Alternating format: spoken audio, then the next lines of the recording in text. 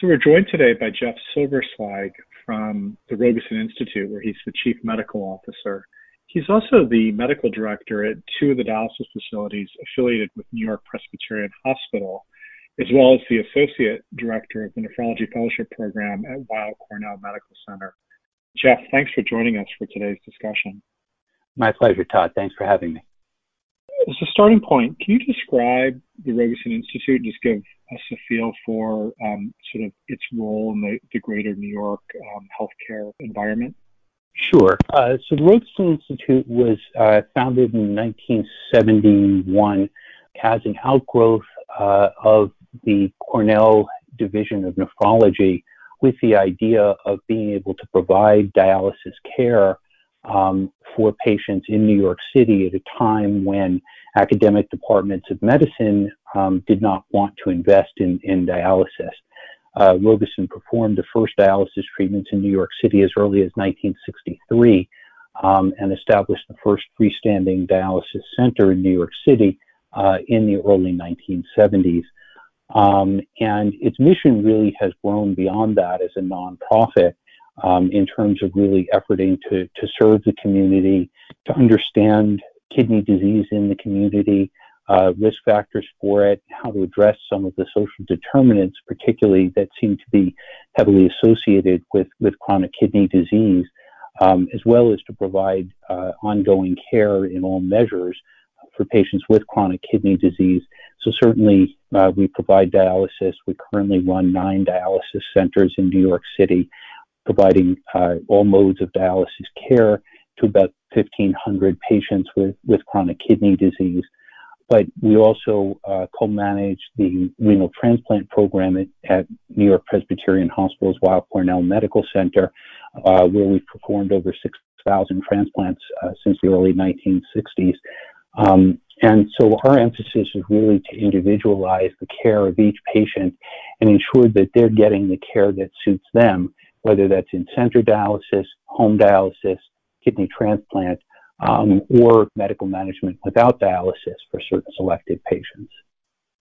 And can you describe, just for those of us who don't live in New York City, just as we think about the 5 boroughs, kind of where most of your patients live and where most of your facilities are located? Sure. So New York City's 5 boroughs, obviously the Bronx, Manhattan, Queens, Brooklyn, and Staten Island. And we have facilities in 3 of those boroughs currently. We have 2 in Manhattan, 2 in Queens, and 5 in Brooklyn. And we will soon be opening one in the Bronx as well. Manhattan is certainly the most populous of the 5 boroughs, and Brooklyn is second most. So most of our patients do live in Brooklyn, and our facilities are scattered from the very westernmost parts of Brooklyn, just across the bridge from Manhattan, all the way out to the easternmost reaches, which approach Kennedy Airport. In terms of how COVID-19 has affected New York City, my impression is that it hasn't been sort of evenly distributed across the boroughs. I'm just wondering, from your perspective, which parts of the city have been the most sort of overwhelmed, and which maybe where there's been less of the virus? Sure. So certainly it's a little bit difficult to know because there isn't widespread testing, particularly for those individuals who have less severe symptoms or no symptoms at all. But there do seem to be hotspots scattered in each of the boroughs, most notably in the western part of Queens, where there's been a lot of attention paid to Elmhurst Hospital, particularly as an overwhelmed facility. And we've certainly seen that in our dialysis populations in Queens. There have been hotspots in Brooklyn and in Manhattan as well, but you're right that it's not evenly spread throughout the city. It's been certain hotspots in the different boroughs as to where it's been most heavily affected. At this point, we certainly have seen patients who have COVID infections at all of our dialysis facilities. And in my discussions with other providers in New York City, that seems to similarly be the case, that it's not sufficiently isolated, that there are facilities that don't have cases of COVID. It also sounds like there's a real challenge as you go sort of upstate toward Westchester County as well. I'm just sort of curious as to just geographically what the distance would be from, say, the center of Manhattan to the hospitals there. Yeah, so I live in White Plains, which is kind of the central part of Westchester County, and it's a grand total of 20 miles from my office in Manhattan. So it's all geographically pretty close, and because of the population density, I think that is a major reason why the spread has been so vast and so quick in New York City and the surrounding counties. Both Westchester and Nassau County and now Suffolk County on Long Island, but also New Jersey, particularly in Connecticut, a little bit less so, I think. Since we sort of shift gears into what's happened in New York City, I'm just kind of curious, or sort of the greater New York area, if you were to kind of organize your thoughts in 3 time frames. So kind of before you hit kind of the high water mark, the period of kind of the greatest number of cases and the most challenges, and then as you're starting to move toward hopefully a lessening. I'm just curious as to your observations in each of those phases. So maybe just starting with, as you knew the virus was spreading and you knew there were more and more patients, what kinds of things were you doing? What were your observations? What would you like to share with our listeners? So initially, as I think people know, the first cases and the first deaths in the United States were reported out of a dialysis facility. And so working with ASN, we put together a COVID-19 response team, which grew out of our Emergency Partnership Initiative, which I co-chair with Nikki Lurie, and the ASN partnership with the CDC, the Nephrologist Transforming Dialysis Safety Committee. And our initial attention was really on the dialysis centers and the patients receiving care there, because we thought that the chronic kidney disease might predispose patients to COVID-19 infections. Certainly, as the infection rate grew both in New York City and nationally, we came to recognize community spread as a major factor, more so than the fact that patients had chronic kidney disease. But that said, we've certainly seen many patients in the dialysis facilities become infected, and probably because of the combination of their comorbid medical conditions and the fact that they're generally an older population, these patients are susceptible certainly to more serious outcomes than the general population is.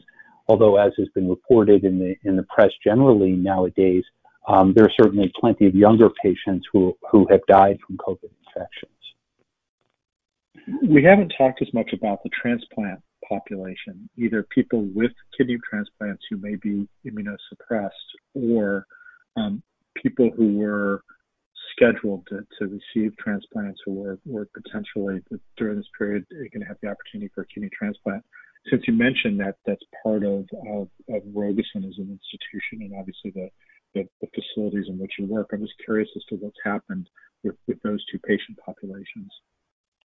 So initially, there was a lot of fear that transplant patients would be very seriously affected by COVID because of the immunosuppression they require. Our data so far has been that transplant patients actually seem to experience a much milder form of infection when they get infected. There was actually a paper published, I believe it was in the clinical journal of the ASN, looking at Colombia's experience with transplant patients. And I think ours has similarly shown that those patients do well. There is some suggestion that one of the immunosuppressive medications that transplant patients take, calcineurin inhibitors, so either tacrolimus or cyclosporin, may actually inhibit the uptake of the virus and therefore may be protective for patients who have kidney transplants who take those medications. So it's really been a lot better than was feared in terms of how this disease affects patients with kidney transplants. In terms of actually performing the transplants, that's been one of the very sad parts of the COVID-19 infection, is that most transplant centers, and certainly all of the ones here in New York, have shut down their transplant programs because certainly there's a lot of fear that if a patient were to undergo a kidney transplant, and then become and be immunosuppressed intentionally, that patient might pick up a COVID infection, because obviously the hospitals are treating numerous patients with COVID infections. And so I think that out of an abundance of caution, transplant programs have been shut down. And hopefully now that we're on the downward side of the slope, those programs will open back up, because I know that there are many patients, both here in New York and around the country, who are waiting for and for kidney transplants, and many have live donors who are potentially available for them. In your role as the Associate Director of the Fellowship Program, I'm sure you spend a lot of time with fellows, but also students and residents, both in nephrology, but across medicine. I'm just curious as to how you think this crisis and this experience will affect them as they complete their training, but then also move into their careers. So I guess the first thing I would say is that I've been incredibly impressed by the dedication and enthusiasm with which our trainees have attacked COVID-19 and have cared for patients, many of whom, obviously, as we all know, are alone in the hospitals. They're obviously very scared. And for the trainees, it's not only the long hours and the stress of caring for these very sick patients, but occasionally having to care for their colleagues who become sick. So it's been an incredibly stressful time for them. In talking with a number of our trainees, they show a remarkable resilience and have truly stepped forward in trying to understand the COVID-19 infection and ask questions about acute kidney injury and COVID-19 and about how the disease impacts patients with chronic kidney disease, and looking for opportunities to really study and understand that, so that not only we can look back on our experiences, but so that we can look forward again to the next series of infections that may come. I do worry that some of the students and residents who see our fellows working so hard and so tirelessly on patients with very severe disease will choose not to enroll in nephrology fellowship programs because of it. On the other hand, I'm hopeful that some will see it as a tremendous opportunity to provide care for patients who are very seriously ill and to help deal with some of their most challenging issues. So the other thing that seems to be happening from a workforce perspective is that nephrology nurses seem to be getting sick with COVID-19 at a pretty alarming rate, and that's creating real challenges in terms of having an adequate supply of nurses. And I know the American Nephrology Nurses Association has been trying to identify nurses from other parts of the country to come to help in New York City. Just wondering if you could give us a little more background in terms of that situation. Sure. So as you well know, nephrology nursing has been an area of shortage in the United States for some time. And we've been working very hard to try to encourage nurses to enter nephrology nursing and the various aspects of it, both based in dialysis facilities, but also hospital-based nephrology nursing. And it has been a real problem. And you're right that in the COVID-19 crisis, we've had significant numbers of staff become infected and need to have time off, either due to isolation or due to medical complications, so that it's increased the demands on the nursing staff. Again, I have to say that much like the trainees, they've truly been remarkable in how much they've stepped forward and bonded together to try to help the patients through this crisis.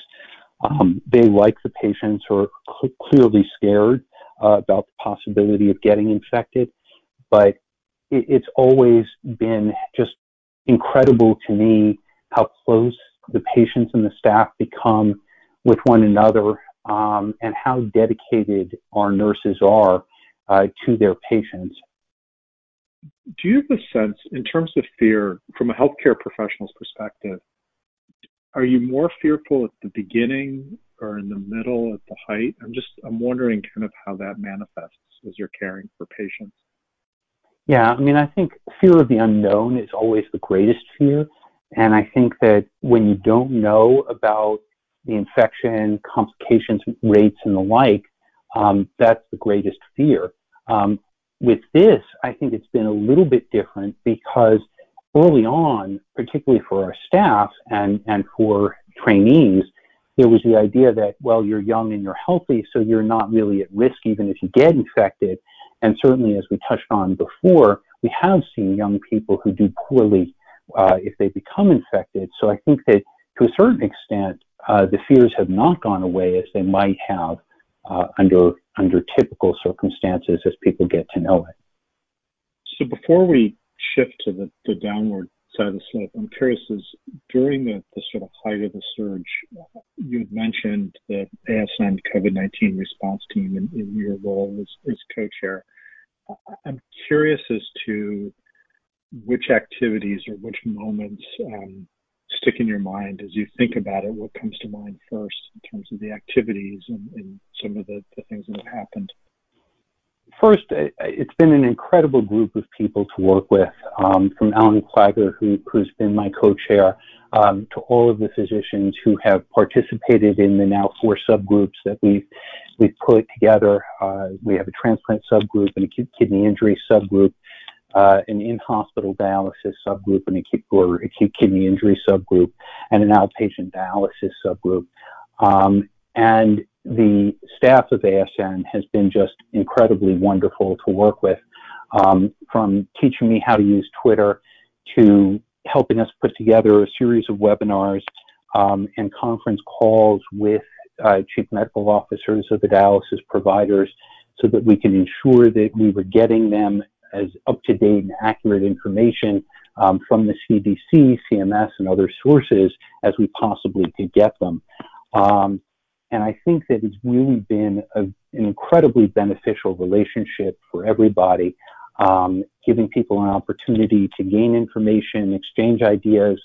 At points in this, there's been considerable discussion of how to deal with some of the very severe shortages that we've faced. So, for example, in New York City, we've had very severe shortages of continuous dialysis supplies, particularly the fluids for dialysis. And obviously, early on in all of this, there were very severe shortages of personal protective equipment. Those seem to have abated a bit at this point. But ASN has done really a wonderful job of helping the hospital-based dialysis community to connect with resources both in government and in the private sector to help deal with the acute dialysis supplies issue. And I want to give credit to all of the people that we've worked with. Again, people in government at the Department of Health and Human Services, in the Assistant Secretary for Preparedness Response Office, in the Food and Drug Administration, and in CMS, all of whom have been wonderful. And I want to give tremendous credit to the leadership both at Baxter and at NextStage and Fresenius, who have been wonderful to work with in helping us to identify the needs at various hospitals in New York City, and to ensure that they're able to get the supplies that they need so that all of the patients have been able to be treated. So it's really been a wonderful opportunity and an incredible partnership between the physicians in the community, the American Society of Nephrology, the government, and the manufacturers. So I'm curious, you mentioned that you live about 20 miles from the hospital, and so you are in the car a fair amount each day. I'm just curious what you listen to. So aside from the ASN webinars, which I enjoy listening to, I'm very much a sports fan, lifelong Mets fan, and unfortunately the Mets haven't provided the World Series championship in a long time, but you keep trying.